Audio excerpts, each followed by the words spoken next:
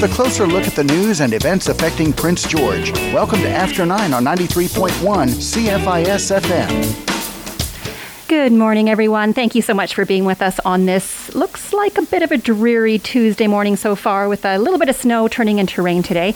Very excited today for my guest. A little bit of disclosure, I've been wearing corrective eyewear from probably the time I was 4 years old, and because of that, I am definitely quite passionate when it comes to eye health and vision health. So today I have Marion Roche, Dr. Marion Roche, ophthalmologist here in Prince George, and we're going to talk about lots of really amazing things to do with prevention and identifying vision problems. Welcome, Marion. It's so glad to have you here. Oh, thank you, Sandra. I'm excited too. Yeah. So, as we've talked over the years that I've known you about how I felt about vision health. So I'm really happy that you're here to basically have people hear from an expert about often what I think is something that we take for granted, and that is our vision. Ironically, it's so important, but I think we do take it for granted. Yes, I believe so too, because in my experience, there's people never had an eye exam. They sometimes present with a new acute visual problem that was actually ongoing, like they had undetected glaucoma or a cataract, or children born with a congenital cataract. So from all ages of life, and eye health, the Canadian Board of Canada, the Conference Board of Canada, had just released a report in October of this year saying 1 in 6 Canadians are living with one of 4 major eye diseases, like cataracts, macular degeneration, diabetes, glaucoma. And eye injuries is up there as well. So, wow. And, all walks of life, all ages can present with a eye disease. Where did your passion for following a career in vision health come from? Was this something that you thought about as a young girl, that you wanted to pursue this? Well, it didn't occur to me as a young girl, but my younger sister was very nearsighted, and she'd always get to go to the ophthalmologist, who is a very nice man, Dr. Ashton Regina, and he would have pictures on the walls, and my sister just loved going to see him, but I never got to go to the office. We'd all go to the dentist, the doctor together, saying, what's she do with this ophthalmologist? How come I don't get to go? Right. And then she had her glasses, and she had to have patching therapy. She had her left eye didn't see as well as her right, so she had to have patching of her eye full time initially. So she'd go to school with her glasses and her eye patch, and so in some ways you felt like, oh, she's got something serious, like she's 6 years old. Right. And when we'd get ready at night, she'd have her glasses off, washing her face. And I'd say, where can you see me? So I'd back up, and she goes, well, now you're blurry. Okay. And in my young mind, I was thinking, boy, like I didn't understand what blurred vision was. So that was sort of in the background. And then in medical school, I liked a lot of different subspecialties, like pediatrics, obstetrics, internal medicine, but I'd keep coming back to the eye. I'd say, whoa, wow, that's quite fascinating. We'd get these lectures or histology, and then just clinical talks about glaucoma and cataracts, but I keep going, it's just the eye, there's so much more to the body. And then when I was able to go on a medical elective, I had chosen radiology, some social and preventative healthcare in Fiji, as well as ophthalmology.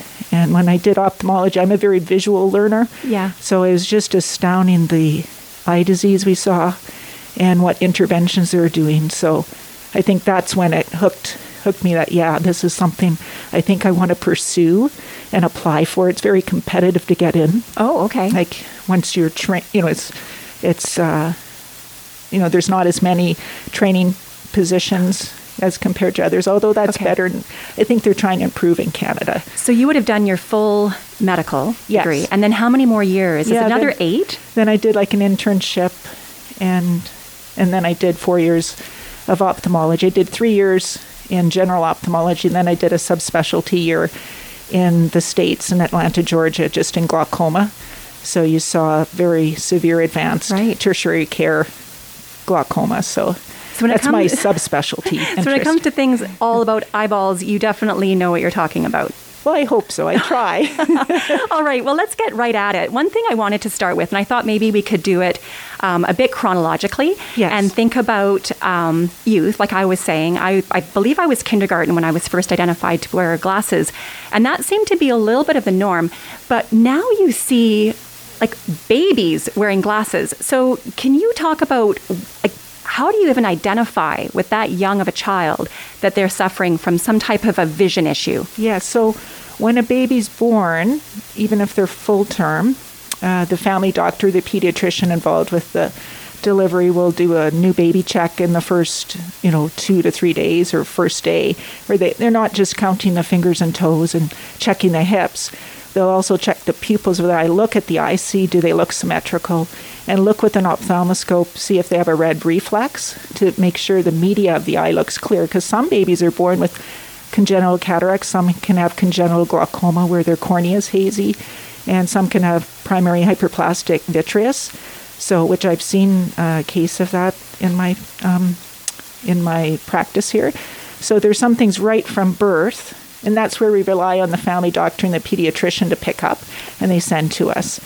And then. So would that be something then that there's an intervention right away for those things that you talked about? There's pediatric ophthalmologists that will subspecialize in looking at cataracts or hyperplastic vitreous or congenital glaucoma treatment, surgical intervention. So there's that, babies born with congenital diseases. And then there's babies, say premature babies, that they're born premature, and some of them are so young or small body weight, under 1,500 grams, that are more at risk of retinopathy of prematurity. So then the pediatrician or the neonatologist will have ophthalmologist examine the babies to look at the retina, because the baby's retina is still developing. So we're looking for changes in the retina that could need treatment with laser or Avastin injections. Wow. So there's that with premature babies. And there's preemies that don't develop the retinopathy of prematurity, but they can be more at risk of nearsightedness and strabismus, which means a misalignment of the eye. So an eye can be turning in or outward. So those babies need to be watched. And is that really identifying them that young gives them a better chance of completely alleviating those afflictions? Well, identifying, you can see if say with retinopathy prematurity, if they need intervention or it's going to regress on their own, so you're carefully monitoring. And then babies that don't develop that, but they're more at risk of needing glasses to see, then they're in your radar.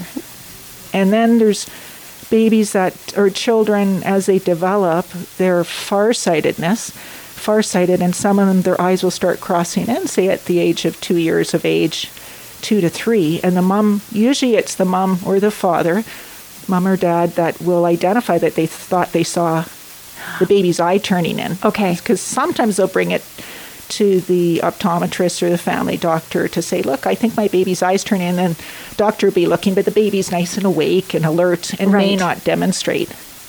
So when a parent is saying, you have to be a little bit suspicious and look.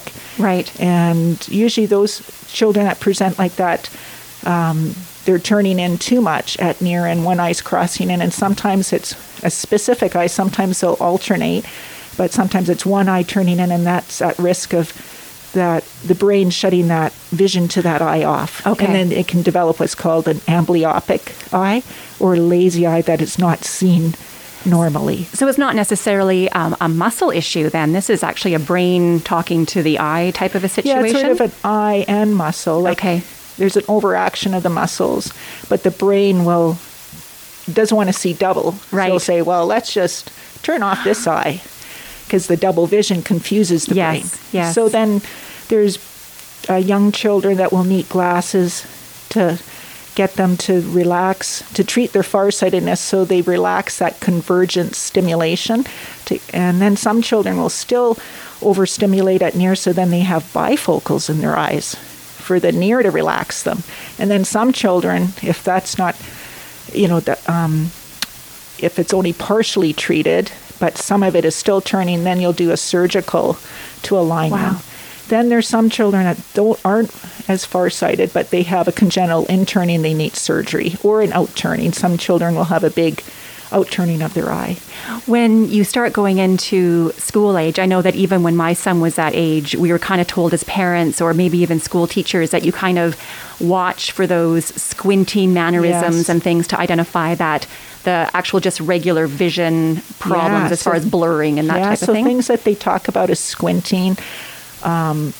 Maybe they seem like they don't like looking up close at activities. Is that a visual problem, or is that attention deficit? Sometimes you have to look at those two different things. If they just don't like to read, don't like to do near activities. Turning their head, sometimes they can have a muscle-eye misalignment, that they prefer a certain head position to see. Like to see the blackboard or to see something on their desk? Sometimes it's astigmatism they're turning and squinting with nearsightedness. And sometimes it's the eyes see best when you're in a certain head position or a head tilt. There's some children, they have a inferior oblique, and they'll have a little head tilt to their shoulder. So there's things like that you look for, like say, why are they always tilting their head? What can that lead to as far as, I guess I would assume that when you have a child that maybe is having a hard time seeing the blackboard, they're maybe going to just zone out.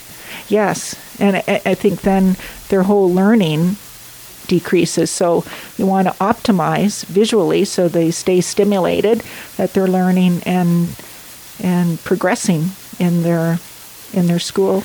I remember when my son got glasses, and I think it was probably around, it was grade 3. Okay. And one thing that the eye doctor had said was to wear the glasses looking at the chalkboard, but try to remove them when you're doing your close work.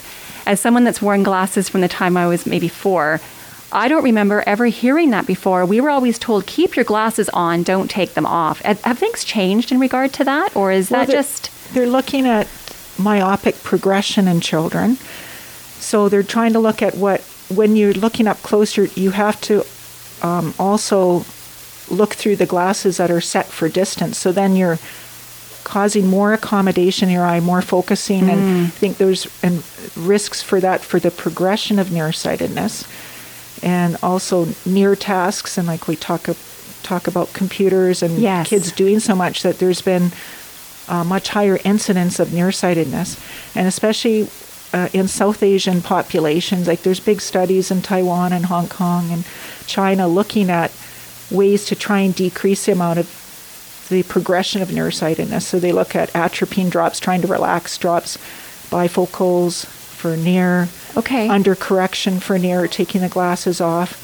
And you wouldn't normally think that. For someone, you think of bifocals as being something that you're going to put with an older person, not a child. Yeah, so they're trying to decrease the stimulation that can cause progression in the nearsightedness.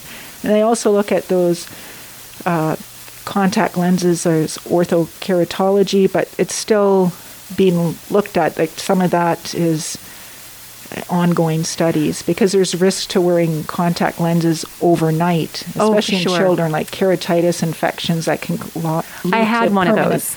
I actually had one of those, really nasty one when I was in grade 11. Didn't want to take my contacts out. They weren't the oxygen permeables. It was an awful story. A week on the couch, had to wear eye patches. It was very scary. Yes. And I think maybe that's part of the reason why I am very passionate about vision, is because, it was definitely scary when you can't see for a week and you're putting ointments in your eyes and patches. And the other thing I did hear as well about contacts, which again was now and not when I was wearing them, that you can increase your prescription by wearing, as a teenager, if you're wearing contacts all the time. Yes? Well, it's the same as wearing, depending on how much nearsightedness. If you're a low myope, just needing more for correction, but if you're wearing them at near, you can be stimulating this progression of myopia. Right. So same kind of thing if you're wearing full-time contacts. So sometimes now they have contacts with progressives in them as well. They're trying. So there's all sorts of studies ongoing trying to look at how they can slow down the progression in children that are at risk of it progressing. Well, that's what's so amazing about science, is that it's an ongoing thing and we just keep learning about stuff. Yes. I think you dovetailed perfectly into screen time as we move forward from the children and start going into that teen type of age. Just watching that, should a teenager, if they are wearing glasses, if they are going to be spending time on, say, their tablet or on their phone, should the glasses come off? I know I take mine off when I'm using mine. Yes. I can't really seem to make it make sense if I have my glasses on when I have the thing that close. Yeah, because if you have some nearsightedness that you're seeing fine at near, that's fine to take them off. And then there's also the recommended 20-20-20 rule. Mm-hmm. Means every 20 minutes, stop reading or looking at the computer or your phone and look out at 20 feet or more, look out the window for at least 20 seconds. And my oldest son actually heard it as the 30-second rule or something. Okay. So I thought, that's great. At least he had heard about that himself. So try to encourage everybody when we're doing near tasks, but especially in the youth now and young children, there's so much electronics. And actually, a lot of the recommendation at really early age, like a child 2 years and under, they just talk about just FaceTiming and not looking at devices, because they talk about ADD, attention deficit disorder, being 8 times higher in young exposure to children. So not just, I'm not talking visual problems, but developmental, and then trying to limit things, how many hours, 1 or 2 hours. So hard right now, because with that teen group specifically, I mean, when we're talking about when we were kids weren't going to school and they were doing all their studies at home. So now you're actually increasing it by having Zoom and all of this work that's being done on the computer. Yes. And then when they do have their spare time, they're still on a computer. Yes. It's really difficult. And university online. So I'm trying, like my youngest child, my daughter's doing university online, same with my son, Stephen. And so I'm trying to encourage them to take their breaks, get outside. There's also studies looking at nearsightedness, that if you add an extra 40 minutes of outdoor activity can decrease the rates of nearsightedness. Well, that's amazing. Yeah. All right, when we come back, I want to talk a little bit more about screen time with youth and teens, and then we'll start talking maybe a little bit more about adults and seniors. Yes, excellent. Do you like a good bluegrass song? Enjoying hearing music from the likes of Bill Monroe, Rhonda Vincent, and the Lakeside Ramblers? Then tune in to Back Porch Pickin' Sunday evenings at 5 on 93.1 CFIS FM for an hour of great bluegrass, old and new. I'm Corey Walker, and I'm thrilled to take you on a musical journey each week as we explore the world of North American bluegrass. Catch Back Porch Pickin' Sunday nights at 5, only here on 93.1 CFIS FM. Hello from Tops and Bottoms. We are now seeing our clients by appointment only. Please wear your mask too, since the fitting will not allow for much social distance. To make an appointment, please visit our website, topsandbottoms.ca, or Google us and find the book link. You can also call the store at 250-614-1553, Tops and Bottoms at the corner of 2nd and Victoria. Prince George's newest seniors community is waiting for you at 1444 20th Avenue. Riverbend Manor offers a safe, affordable, and centrally located rental housing option. Rent is based on your income and includes 3 daily meals, all of your utilities, housekeeping, and much more. Riverbend has a jam-packed weekly calendar of activities to fit both active and passive lifestyles. Part of Prince George's leading seniors community, Riverbend Manor. Call 250-596-8097 to book your tour today. Forecast for Environment Canada. Periods of wet snow mixed with rain this morning, then cloudy with a 60% chance of showers. South winds 30 gusting to 50, becoming light this afternoon and a high of 2. For tonight, partly cloudy, a 40% chance of flurries late in the evening, wind up to 15 km, a low of -4. Sunny on Wednesday with a high of 1. Featuring the people who make things happen in Prince George. You're listening to After 9 on 93.1 CFIS FM. Dr. Marion Roche is with us, an ophthalmologist here in Prince George, and we're talking about all things vision. Talked a lot about very young children, moved into some youth-based or teen-based, and we were discussing screen time. And I don't even think that's youth-based. Of course, I know I use my phone a lot. We're working off of our phones, all that type of thing. And I think a lot of us seem to have it attached to our hip, and that goes right up until bedtime. What are some of the risks associated with that? Well, so there's a couple. One is just eye strain itself. When we're not blinking enough and our eyes can can feel dry and irritated, so we need some artificial tears, or just consciously trying to blink more. And some of the recommendations, if we are using computers a lot, to sit at arm's length away, about 25 inches from the computer, position the screen so you're gazing slightly downward, reduce the screen glare if you're getting a lot of that with a matte screen filter if needed, using tiers, adjusting the room lighting, increasing the contrast on the screen to reduce the eye strain, and giving your eyes a break to that 20-20-20, Right. or if you want to use a 30-30-30, looking out, just, and even going for a walk or something too in between, or just giving our eyes a break. What about your phone next to your bedside table? Yeah, then we talk about before bed. It's recommended in the 2 to 3 hours before our bedtime to start limiting how much. And that's due to the blue light from devices. Now, the blue light itself is not harmful to the eyes, doesn't cause disease. There's no phototoxic damage. But it can interrupt our circadian rhythm, our day and night sleeping rhythms of our bodies.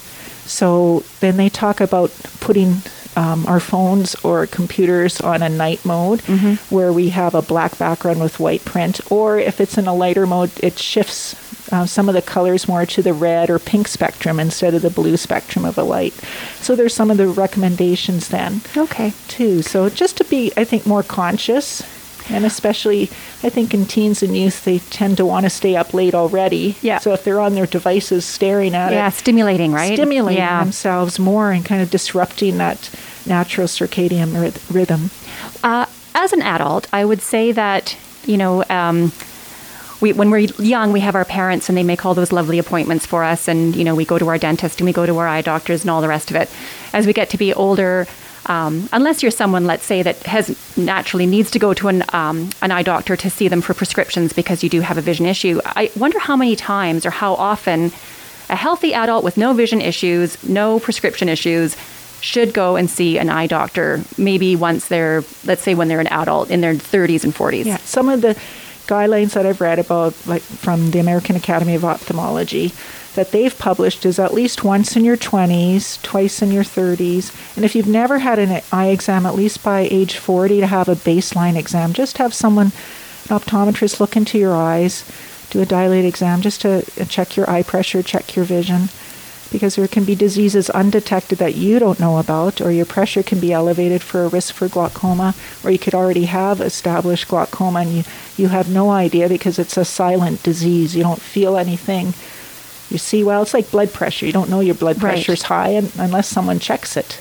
Interesting stat, we talked about this, about when you're talking about those preventative things that someone can see, a doctor can see when they look in your eyes, like the eyes are the window to your health type of a thing. Yeah. So 75% of diseases can be prevented just if you knew about them.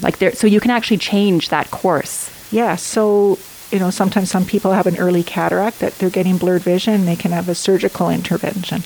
Some people have glaucoma, and if it keeps going along that course, and glaucoma is a group of diseases that damage the optic nerve and cause gradual loss of vision and blindness, potential blindness.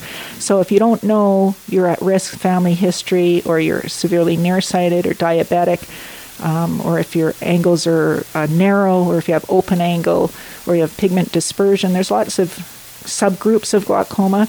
You won't know you have any of that because you don't feel anything. You don't see anything till it's too late.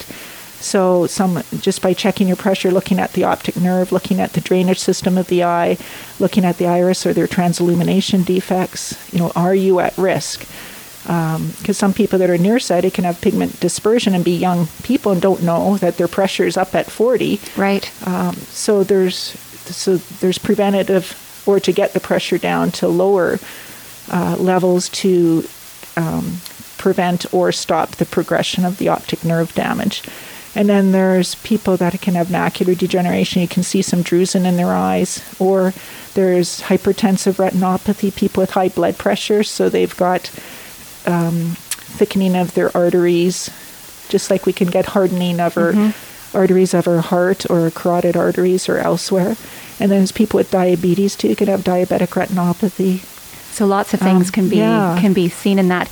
I do have a friend that probably, and I guess maybe it was almost fortunate in the fact that they were just going for a routine prescription check, and his retina was detaching. Yes. But because they caught it, they saved it. Yes. But if they wouldn't have saved it, it's an end game, isn't it? So there's people I get referred fairly often from optometrists. A person's in for a routine exam and they'll find a retinal tear, may have a cuff of fluid around it, so we can treat with a laser to help seal that off. Or if they've got lattice degeneration that has some holes in that may need laser treatment for that. So sometimes just having an exam you don't know, or you've had a past injury, say a soccer ball hits you, but right. Some people may have a giant retinal tear and need a treatment for that with laser, and sometimes surgical intervention as well. So there's, and then sometimes people can have a systemic illness, can have an inflammatory disease and like sarcoidosis, and they may have changes inside their eye that they were unaware of and may have not had symptoms, or it can present as visual symptoms, and then lead to systemic investigation and diagnosing a systemic disease. What's one of the most prevalent things that you deal with as an ophthalmologist when it comes to the adult sect of the population? Yeah, I would say, my subspecialty is glaucoma, so I get lots of referrals for that, and macular degeneration, and then unfortunately some of my patients have both in severe form. So their vision can be very limited because glaucoma can affect the more mid-periphery vision, and macular degeneration will affect the central vision, where our macula, our best area of vision, where our cones are, where we get the fine detail. So some patients have both, and it can be very devastating. Do you deal much with eye traumas? Especially on call, yeah. We do. So that's improved over the years with Workmen's Compensation Board and having rules and regulations, but unfortunately sometimes you see people not wearing their protective eyewear, safety glasses, sometimes at home. So something's getting embedded in their eye, or something flies in their eye. Yeah, grinding metal, metallic foreign body entering their eye, hammering, and a metal particle goes in. Sometimes I've seen people work under their cars and a plier hits their eye. Oh, gosh. I've seen people using the back of a hammer to pry a window open, decide to take their glasses off, and the plier went in their eye. Sometimes being punched, abuse. Yeah. Oh, wow. Assault. So you're seeing a lot. Yeah. So unfortunately, some severe traumas where they have a ruptured globe, it's a very poor prognosis, but you try your best to try and save the eye. But well, when we come back, we are going to get back on track and start talking a little bit more about macular degeneration and some of the things that you're seeing in our aging population. Excellent. Most everyone knows not to drink and drive, and that even small amounts of alcohol can be risky. But do we really understand that drinking small amounts of alcohol during the pregnancy can be harmful for our growing baby, even in those early weeks before the pregnancy has been confirmed? Fetal alcohol spectrum disorder, FASD, is a lifelong disability that affects the brain and body of people who were exposed to alcohol in the womb. If you are pregnant or planning to be, please don't drink. There is no known safe time, safe type, or safe amount. We encourage you to see what's happening in your community to help reduce both the impact and the incidence of prenatal alcohol exposure. To learn more, please contact us at healthnexus.ca. Visit the bilingual FASD Ontario website or check out Canada's FASD Research Network. Spread the word. It's everyone's responsibility to help make pregnancies as healthy as they can be. Due to the COVID pandemic, the Grizzly Bear Foundation is unable to host their annual gala fundraiser. This has created a large shortfall of funds for the organization. To help make up the difference, the Grizzly Bear Foundation is asking supporters to donate the money they may have spent on a gala ticket. $250 will go a long way to help their work in preserving and protecting grizzlies. Make your donation today through the Support Us drop-down menu at grizzlybearfoundation.com. The PGSO has unveiled its 50th anniversary fall season. Bring back the joy of live music. Includes 4 concerts in the new ballroom of the Prestige Treasure Cove Resort, with a 50-ticket limit at each of 4 concert weekend performances. A Kinder concert will feature 2 afternoon performances on December 5th. Tickets are available online at the PGSO office or by phone. Full details are available at pgso.com. The Prince George Symphony Orchestra's 50th anniversary fall season. Bring back the joy of live music. The Heart Pioneer Center is open for takeout lunch. Call the center for menu details and place your orders between 9 and 1 the day before. Your $6 lunch includes a soup or salad. Don't miss this year's Christmas turkey dinner, Thursday, December 3rd. For just $10, you get turkey with all the trimmings, plus salad and dessert. Pre-order deadline is at noon Friday. For the Heart Pioneer Center's takeout lunch, call 962-6712 between 9 and 1. Thank you for tuning in and staying tuned to After 9 on 93.1 CFIS FM. After talking about vision health in children and in teens and a little bit with adults, we've made our way to seniors, which is probably one of the larger populations. Like we talked about aging, people are living longer, we're aging longer, or are progressing through that more. So we're going to see more of these vision problems with that. Yes, the incidence as we all get older goes up for all these diseases: glaucoma, macular degeneration, cataracts. So we find a higher incidence and prevalence of these diseases. So cataracts are I think about a cataract and I think that's something that you probably see. It's one of those visual cues that you get that you need to go and get some help with, not necessarily these other ones. No, yeah, macular degeneration, they can have some if it's more of a sudden onset. Macular degeneration, there's two forms, the dry and the wet. Now, about 80 to 90% have a dry form, where we get these lipoprotein deposits called drusen in our macula. Now, just having drusen doesn't mean that it's already causing problems, but as larger drusen, as they accumulate, they can cause loss of the photoreceptors and the other cells in our retina. We have about 10 layers of cells, so it can cause them to die, and then your brain doesn't see in that area. And that can be it can be progressive, where it just keeps degenerative, kind of like osteoarthritis has a degenerative arthritis. Then there's the wet type, and about 10% of individuals, where it presents quite suddenly. They get a growth of blood vessels that grow from underneath the retina, from the choroid into the retina, and they can cause hemorrhage, leaking of fluid, and if left untreated, scarring, so then you can be left with a big scar right in your central vision area. So the way when they've looked at treating, there's no treatment for dry, but we can try and slow the progression, and there's big studies, the ARIDS 1 and 2 trials, the first one in 1990, we'll hear about these vitamins people can take, and they're in higher levels of vitamin E and C, zinc, copper, and they were initially beta carotene. So in the first study, they were looking at that. Can that help macular degeneration and cataracts? Didn't seem to do anything for cataracts, but macular degeneration, it decreased by 25%, or 25% had less progression of going from intermediate to advanced macular degeneration. So some significant findings. And when they did the ARIDS 2, they said, well, let's add these carotenoids from plants that are found in the eye, the lutein and the zeaxanthin. In mammals, we have to have it from a plant diet to get those. And so they added that, and they also added some omega-3s. Omega-3s didn't make much of a difference for macular degeneration, but these carotenoids did.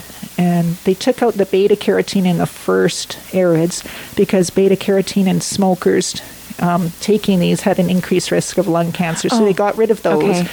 But now with these higher level vitamins, with the lutein and zeaxanthin, has shown for people with intermediate to advanced to decrease the progression. Now, people that just have a family history or early, it didn't show a benefit. So people that say there's a family history but you don't have it would say, well, you could take the vitamins that are lesser dose but have maybe just a regular everyday vitamin with the carotenoids in them, the lutein. Right. Just to boost that up. And also with your diet, eating vegetables of color, like dark leafy kale, spinach, reds, oranges, like purples. A carrot. Yeah. So I guess that was true. Eat your carrots. Yes, exactly, and that has vitamin A in it too. That's used in the retina. So just trying to really balance our diet, and people that are at risk with intermediate macular degeneration. It seems like diet alone, if you're eating that, may not be enough, that these higher levels of minerals and vitamins to help slow the progression. So I have seen quite a bit of, on the shelves or even ads for the lutein as far as a supplement. Yes. So if someone was to, maybe they don't have the best diet in the world and they're not able to or don't want to eat all these, would that actually be a benefit? I mean, if they're not going to get it in their diet, then they should consider just supplementing with the lutein. Like we have to always be careful with the higher the zinc and copper and your vitamin C and C and E, that it sometimes can interfere with other medications, and high levels of vitamin E can cause some blood thinning and interact with anticoagulants. So probably check as well before you start. Check with your pharmacy too. Now, the bleeding with the vitamin E is more at 1,500 international units, but in these AREDS vitamins, it's at 400 international units. It didn't show any bleeding, but sometimes if you're on a lot of medications as a senior, just check with your pharmacist to see if there's any interactions. Right. Really good advice on that. Yeah. Prevention being a tool, then, what other kind of things can people do as we wrap up about making sure that they're making sure they're getting in, I think, for regular appointments? Yes, and in BC, after the age of 65, it's covered by MSP to get a baseline exam. Sometimes there's some extra additional costs at the optometrist, but at least getting in, or at least have your family doctor check your vision on an eye chart. But it'd be recommended to get a full eye exam just to detect some of these diseases. Mm-hmm. And then lifestyle changes, trying to eat a healthy diet. If you're a smoker, try to quit smoking or cut it down, because smoking's a big risk factor. Heart disease, increased body mass index, so try and get at a healthy weight. Exercise. Caucasians, we are at a higher risk of macular degeneration, so I think all individuals should wear ultraviolet protection and hats. So sunglasses with the UVA. And hats. So and just trying to keep our heart disease, hypertension have a link as well. So just trying to keep overall healthy lifestyle choices. Awesome. Thank you so much for coming in. Thank you so much. It was a great time. Thank you, Sandra. Be sure to shop local this holiday season. If you're seen shopping local in preparation for the holidays, you could be visited by one of the Prince George Chamber's #HolidayPG elves. The Chamber will also be announcing some great prizes that you could qualify for just by doing your shopping locally. Check the Chamber's website at pgchamber.bc.ca or their social media pages through Twitter, Instagram, and Facebook. Shop local. Get rewarded with #HolidayPG from your Chamber of Commerce this holiday season. The Maker Lab at Two Rivers Gallery has reopened. If you're wanting to attend with a group of more than 4 people, you're asked to call ahead as there is limited seating. You're also asked to call ahead if you're booking time with a weaver or wood turner or working on the laser cutter and engraver or 3D printer. To book your space or time, call Two Rivers Gallery at 250-614-7800. The Maker Lab, now open at Two Rivers Gallery, where creativity flows in the Canada Games Plaza. In Your Own Time by Wendy Framst is still on in the feature gallery at Studio 2880. Everyone is welcome to check out this stunning collection of pieces from one of our community's top artists. COVID-19 safety protocols are in place. You're asked to wear a mask and to please sanitize your hands before attending. In Your Own Time from Wendy Framst on through December 15th in the Studio 2880 Feature Gallery, open Tuesday through Friday from 11 to 5 at 2880 15th Avenue. Forecast from Environment Canada for today, mainly cloudy, the 60% chance of rain or wet flurries this morning. Periods of rain this afternoon, wind from the south at 30 km gusting to 50, a high of 3. Tonight, mainly cloudy, the 40% chance of flurries, wind up to 15, a low of -4 with a wind chill to -9. On Wednesday, mainly cloudy. This is After 9 on Prince George's Community Station, 93.1 CFIS FM.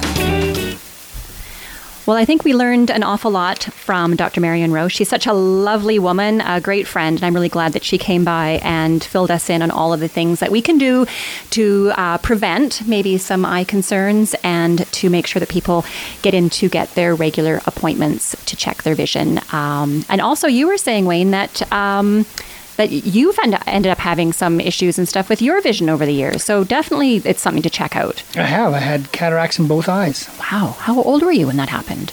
Just a couple of years ago. So wow. 56. Yeah. So what made you discover that was happening? Could you literally see them? Yeah, I couldn't see out of the eye. Oh, you couldn't see, yeah. It started getting more and more blurry, and light really caused a kind of a glow in the eye. You couldn't see. And in both eyes?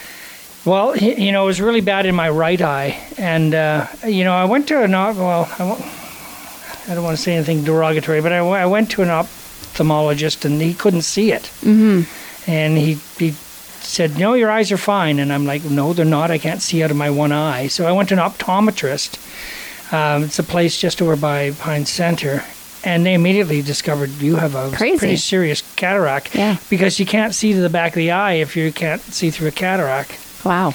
Anyway, I went and got operated on. They said, well, your other eye is starting to develop a cataract too. Not quite as quickly, so they thought, let's do them both at the same. Well, was there cataracts in your family? I don't know. I'm adopted, so I don't know what my. Yeah, it's absolutely amazing with all the things that they can discover with your eyes. I'm a proponent for it. I've been going to eye doctors, like I said, since I was 4 years old, and I always had to get trotted down to Kamloops because we lived in Cache Creek, and so I kind of identified with Marion's sister when they were talking about that story because neither one of my siblings had vision issues, so I always had to go for the trip once a year and have my vision checked. And the one thing that I will say, and I talked with Marion when she was just leaving about it, was I've always known as someone that was severely myopic that it means that our eyeballs are actually quite elongated. They're not nice and round like a typical eyeball. And so what happens is that you have a little bit more of a risk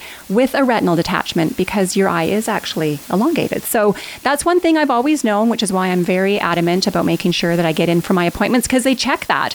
They look right inside and they can see where your retina is and they can check the pressure of your eye, all those wonderful things. Yeah. And so I just really, really people that can see perfect, I think it's one of those things. You can see perfect, so you don't think that there's anything wrong. And so you may not be going in to have that check. So please do. Definitely. Yeah. And, if you think about it, of all the doctors there are, it's probably the least painful. I mean, when you go for an eye exam, there's no pain. And then when I got the operation, I got lenses replaced, there was no pain. I will tell you that when it comes to pain, when I alluded to when I had worn my contacts when I was in grade 11 and thought that it was just great to wear them all the time, I literally ripped the corneas kind of off of my eyeballs. Well, they were scarred. And I have actually had a child, and I will tell you that the pain that I had as a 17-year-old girl with that happening to my eyes was off the charts. It felt like I was having hot pokers shoved into my eyes. Really? It was absolutely horrible. So yeah, protect your eyes, folks, because that is it. You may think that you don't have a lot of feeling in an eyeball until you do have a lot of feeling in an eyeball. Wow, when I was in Mexico, we were in Cozumel and we were going across on a ferry and we were having a churro and a piece of sugar went into my eye and scratched my cornea. Mm-hmm. But it wasn't painful. It was annoying. Oh, it felt almost like an eyelash stuck in your eye? It felt like there was something stuck in my eye. I kept wanting to blink it out or I kept wanting to wash it out, and you couldn't. And it drove me nuts. I couldn't sleep. So finally I went to a clinic in Mexico, and it was absolutely first-rate, modern. They even brought in an optometrist from, I guess she was on her boat or whatnot, cruising.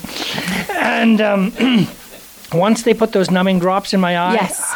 Numbing drops are good. Yes. Oh. Well, I had laser surgery. You were asking about that, and it was life-changing for someone that was severely myopic to have laser surgery. It was about 20 odd years ago, easy now. And yeah, it was, I remember them telling me that afterwards, you're going to feel like irritated, like an eyelash is in your eye. You might have a little bit of pain. Oh my gosh, it was like the worst. It was, again, another really, really bad pain. They had to take a lot off, I guess. I don't know. They just take a lot off. It's supposed to be the dimension of a hair. I think mine was, like a brick. I don't know. But yeah, it was life-changing, though. So anyway, that's the whole thing about eyes. We talked lots about eyes today. Well, and I kind of had to stop listening. I was in the lobby. I couldn't listen. Of all the occupations as a doctor, yeah, I could do proctology, no problem, or gynecology, or any of those things, but I could not be an eye doctor. You didn't like hearing the stories about the eye injuries? Oh, it was so icky. Yeah, there's just something about eyes that is. I couldn't even imagine putting contacts in my eyes, and I know millions of people do. No? But I just couldn't do that. Well, when you're 13 years old and you have glasses that are about as thick as a Coke bottle, and someone tells you that you could wear contact lenses, you make it work. All right. See that. Way. All right. What else? What else is new with you? How are you enjoying the commute coming in with all this crazy weather that we've had? Melting and snowing and freezing and... You're not snowed in yet? No, actually it hasn't been much of a commute at all. I've burrowed myself at home, and with the COVID thing and whatnot, I don't want to go out and I don't want to see people. Yeah, things have changed since the last time we spoke last Tuesday. Things have definitely changed for the worse, 100%. So hopefully with some modified behavior with everyone, if we can all get on board, we'll get those numbers and get back to a flattening that really, really obnoxious curve that it happens to be right now. Yeah, just wear a mask. Yeah. Well, it's mandatory now everywhere. And I will say that looking around, when you're driving around, it seems that a lot of people are putting them on as they're walking into stores. And, but I think just modifying some behavior, working from home if you can, and keeping your little bubbles. Keeping your bubbles. Yeah. I mean, somebody wrote a meme, I think, on Facebook that said if the worst depression you ever had was to wear a mask, you've lived a pretty charmed life. Yeah, putting things in perspective, right? Exactly. I think that's. But I see more and more people actually complying to the mask, which is kind of odd because you see the numbers going up with more infections. But I've seen in the last week or so more and more people that wear masks and they're being unfortunately, I think it is though the fact that that exponential rate that can happen. So once it takes hold, it doesn't just go 1-to-1, right? It's like that whole. Wasn't there like a Breck ad for hair? It's like you tell one person and they tell one person and so on and so on and so on. And so it's adding up like crazy because then it's like 4 turns into 16, which turns into 64 and all the rest of it. Exponential growth. It does. And I think that right now, unfortunately, in the hospital, we're seeing numbers that we never saw even back in March and April. And so it is time, I think, to take a real sober look at things and to say that we have to, really hunker down and get this nipped in the bud. Right. We were talking previously about commutes. I'm not sure our general public know that we are moving. That our new office is going to be downtown in the. I can't remember what the name of the building is. It was actually it's like Hub Space. The Hub Space, right. And then it used to be like it was Homework at one point, and it was a Royal Bank before that. So it's a really cool little space right on the corner. Yes, right downtown where the action is, so that, and part of the move, I think for us, the benefit is that here we have like 14 steps to get up here. Yes. So, it was a little inconvenient for those that had disabilities and some of the elderly and whatnot. So now we've kind of eliminated that problem, and we're much more open to very accessible. Very accessible. Let's talk about that a little bit more when we come back. Sure. The annual general meeting of the Prince George Council of Seniors will be held today by Zoom. Pre-registration is required. For registration information, email info.pgcos@gmail.com. That's the annual general meeting for the Prince George Council of Seniors by Zoom, 1 o'clock today. Register by email to info.pgcos@gmail.com. A new public policy allows visitors to apply for a work permit without having to leave Canada. This temporary policy change benefits employers in Canada who continue to face difficulties finding the workers they need, as well as temporary residents who would like to contribute their labor and skills to Canada's recovery from the COVID-19 pandemic. Instructions for the process are available at canada.ca. Click Immigration and Citizenship, followed by Work, then Get a Work Permit, and finally, Temporary Workers. The perspectives of Canadians matter. Help us shed light on discrimination. Take 5 minutes to participate in Statistics Canada's Experiences of Discrimination crowdsourced survey. Visit statcan.gc.ca/participate and click the Participate Now button. The results will benefit people and communities across Canada. The Grizzly Bear Foundation has launched a brand new podcast series. GrizCast is hosted by Grizzly Bear Foundation Executive Director Nicholas Scapolati and features conversations with naturalists, guides, explorers, and more, uncovering their most intimate grizzly bear stories and delving into what conservation means to them. A new episode of the GrizCast will be released on the first Monday of each month. The Grizzly Bear Foundation's GrizCast, available through the GrizCast link at grizzlybearfoundation.com. You're listening to After 9 on Prince George's Community Station, 93.1 CFIS FM. So as Wayne was talking before we went to break, this is actually my last show in this studio. Yes. Because we will be at the new studio for next Tuesday. Yes. Hopefully it will be in working order by next Tuesday. Well, everything has to basically get out of here this week. And it's not necessarily all the desks and everything that would be a problem, but we have to make sure everything's like wired back up again. Right. Or we won't be live. Right. But it's going to happen. Oh, yeah. Yeah, Reg has been hard at it. He's doing, I think, 18-hour days, so we'll get her done. It'll be really exciting, I think, to be in that space because it is really open.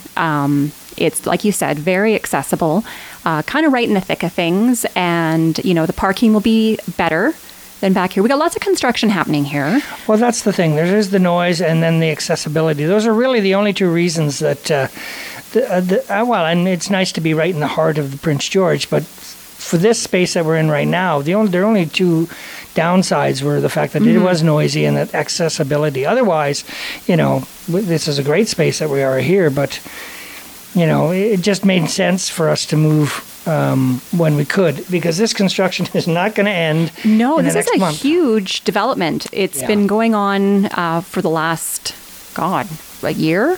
Mm-hmm. Easy from the time they broke ground. And so every time we show up, there seems to be more and more things that are being dug up and built in. And, sometimes we hear a lot of banging and everything else going on. But Exactly. When we were here, we had the people just outside the window. And we're on the second floor, but they were outside the window, which was great. Not something you see every day. Yeah, it's bizarre. But anyway, as I was saying, for me, the commute will be much easier because I just have to whip down First Avenue now, and a couple blocks in, and I'm at the radio station. So, I think the commute is an interesting one because we live similar out by the airport region, right? And at first, I think you feel like it's such a long way away, and people that want to come and say, "Oh, I don't want to go all the way out there. You live so far away," and I can clock basically about a 12-minute to get into town. Yeah. Right? So it's really not that bad. As a matter of fact, I think if you were up in the Westgate area, you would be 12 to 15 for sure because of all the lights.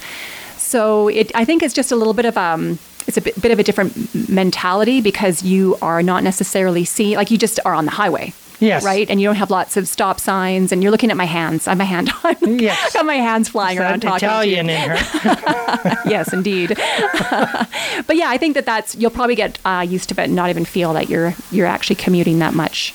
Yeah, I don't know what it is. In my head, I time stuff. So when I was leaving my house, I went down Blackburn, took 4 minutes. Mm-hmm. And then I got on the highway, and it took 6 minutes to get down to First Avenue. And right. So 10 minutes, I would be at the new location. So, and I always say to my wife, I'm going to town. Yes. Like going I'm not to town. in Are you town. going to town? I'm not coming into town today. So I'm going into town. Pack up the mule. Now, the one thing I think that we've talked about before was the two different ways of coming in. So yes, going down first definitely is a really quick way. One thing I find is I'm not really understanding why there's no lights. I know that's your pet peeve. It is a pet peeve. Did I already say this on air? You have, and I agree. We should say it again. Okay. Why there are no lights from the prison up? Exactly. It is so dark. Half the time when you get really bad weather, you can't even make out the road. Oh, when it's a blizzard, yeah. And the snow tends to blow off of the sides, so there's rarely two lanes. And there's a big drop off if you get it wrong. Well, yeah. All right, so I've mentioned it twice. I will not mention it again. Unless it comes up in conversation, then I will probably go ahead. Maybe again. The city will think, maybe we do need to put lights there. Shut her up. If anyone from the city is listening, yes. Let's put some lights up. Yes, some glow sticks or something. Well, you'd think so. And in the last couple of days, there's been a couple of deer that have been hit. Oh, right in that spot. Oh, dear. Mm-hmm. So, that not only is it dangerous for the deer, but it's dangerous for the drivers too, right? Yeah. Again, I can see that happening. Last night it was foggy because there's a lot of fog in that area too. So much. And it was snowing, so it was a sleet, so it was a pretty thick snow, and it was dark. Deer comes out, you're not going to see that in time coming down that hill. So, hey, one thing I was just thinking that I should probably mention is just to allude to the fact that with the new provincial health orders, last week we were talking about the different play reads that were happening. Those are postponed, obviously, at this point, until we find out on the 7th where everything is going. So, that type of, those kind of things have unfortunately stopped, and hopefully we can get back to doing that kind of stuff again. Yeah, well, I guess the light at the end of the tunnel is that the vaccines are on their way, and that the trials that they have done have been relatively successful. Mm-hmm. Although one of them, there was some half dose and then a full dose. Right. There was some discrepancy between how effective they were. And then one was the Pfizer one has to be kept at a very, very, very cold temperature, like -70, which creates some problems for transportation and going into smaller or more remote areas. Oh. The Moderna apparently can just be kept at a regular like refrigerator type of a thing. And then there's one more that came out today. Or not yesterday, maybe. I can't remember the name of that one. And that one's also proving to be promising. So, but I think what it means though, is that regardless of that, we're still where we are right now. And so it's doing all of those things that we can. Right. The one thing that I thought was interesting is our doctor we were talking to mentioned the fact that because people were wearing masks, and maybe not everybody, but a large portion of the population was wearing masks, and that we were social distancing, that the flu hasn't been as prevalent. The regular flu. Yeah. Yeah. That those measures have actually curbed the flu. Yeah, I saw a stat on that one. They actually had like a chart of what that was. Sanitizing. I believe so too. Yeah. You're doing all the sanitizing, wiping down everything. Yeah, you think about you say a year ago or 2 years ago, if you weren't feeling well, what did you do? You probably still went to work because you couldn't not go to work. Right. You didn't wear a mask. Right. Hopefully you were washing your hands. But I think with more public awareness, I think that definitely is nipping that in the bud. Definitely. Yeah, and like you said, the sanitizer. I've used so much sanitizer that when I go to the bathroom, I clean my toilet. See, now they got a shortage of sanitizer. All righty. Well, on that note, we will see you next week. Bye. After 9 is a daily presentation of CFIS-FM. After 9 is produced by Alan Wishart, Reg Fair, and Nathan Gita, with guest producer Neil Godbout of the Prince George Citizen. Additional contributors include CBC News and the National Campus and Community Radio Association. For a rebroadcast of today's program, check out the podcast link at cfisfm.ca. To provide feedback or suggestions for the show, please email cfisfm@yahoo.ca. This is 93.1 CFIS-FM Prince George, proudly supported by community groups like the Heritage Free Presbyterian Church, 4020 Balsam Road.